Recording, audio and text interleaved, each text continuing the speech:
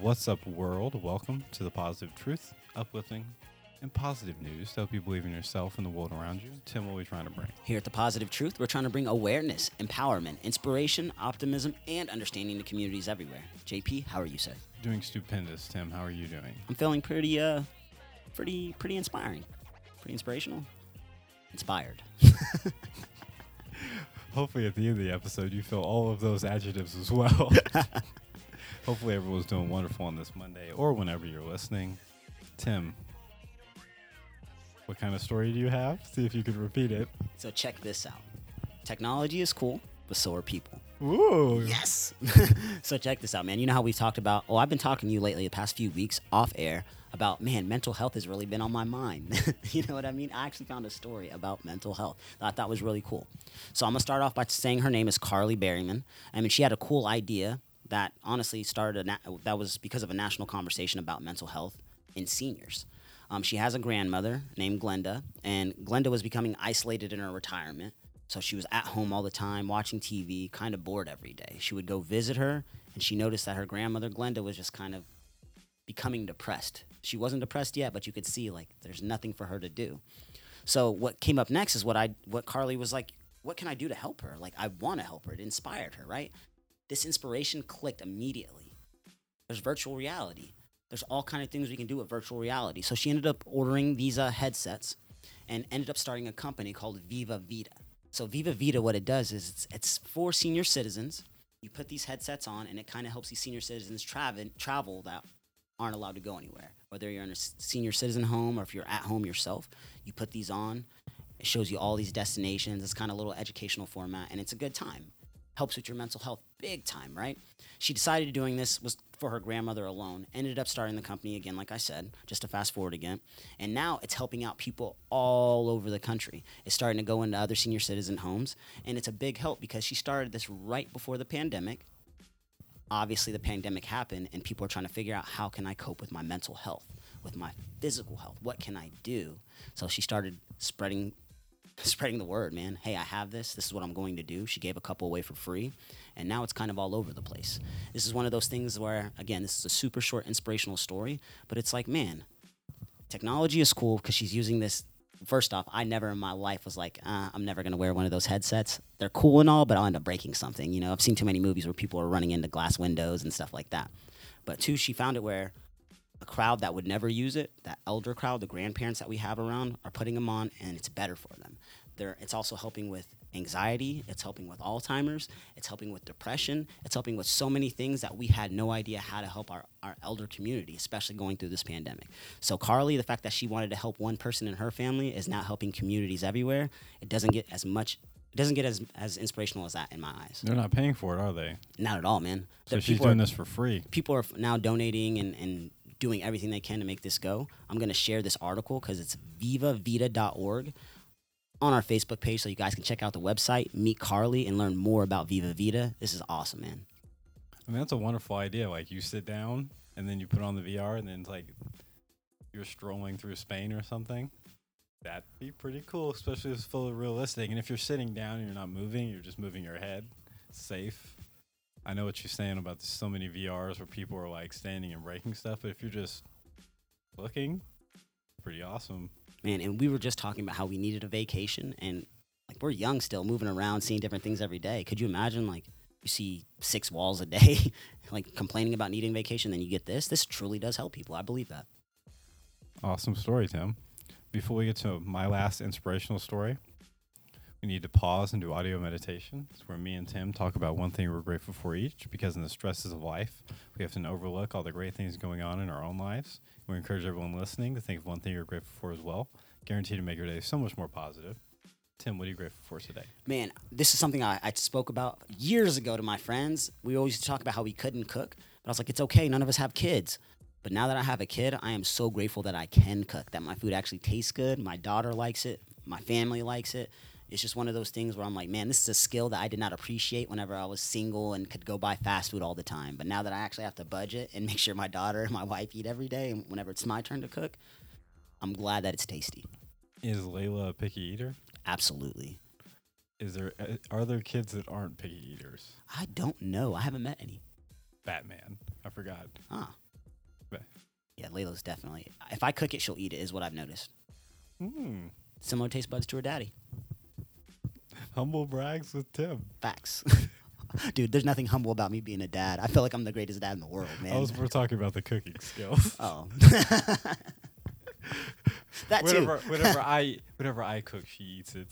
Oh, big facts, man. All right, Ratatouille, I see you. Yo, Ratatouille taught me some things. I'm not even gonna lie. I'm grateful for rain. I think 2 weeks ago on here, I said I was grateful for rain. I remember saying, like, I looked at my phone, and it was raining all week. Well, it's still raining. Like, I can't remember a day it hasn't rained at least for like an hour. So it's been raining for 2 weeks, so it's like we're in Seattle. But it's a lot cooler than it typically is right now. That's true. My grass looks beautiful too, man. And we know once the rain goes away, the heat wave is gonna be real. So I'm grateful for rain, and man, it's just so great to sleep in.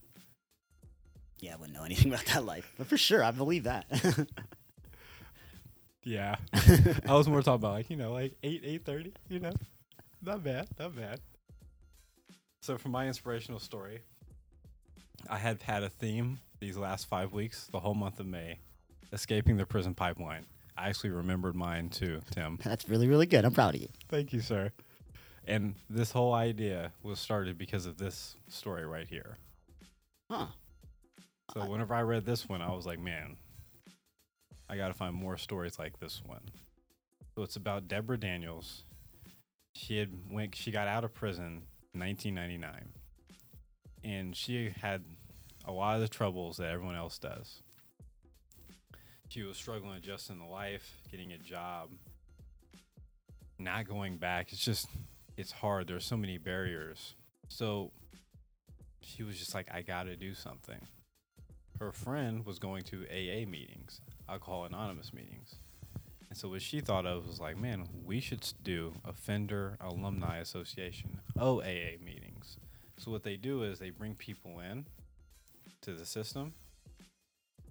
And what it is just, oh, you've been to jail? You have this stigma on you. Feels like you just can't escape it. We all have the same stigma. We're going to sit here and talk about it. And that's what she started doing. They brought in this community for not only, at first, emotional encouragement, and then they started teaming up. They got connections to housing, transportation, jobs, all areas where former prisoners have humongous barriers. When they realize whenever we're together and we're talking about these things weekly, and then we go as a group to talk about these things to other organizations or in job communities, people are more likely to hire us, get us a job, all this other stuff. So once they started teaming up with other groups, Alcohol Anonymous, Narcotics Anonymous, Prison Fellowship Ministries, y'all started teaming up, building the community. And now all of a sudden, if you're fresh out of prison and you go in here, they have worked such a good reputation that just them speaking for you, like, oh, they show up.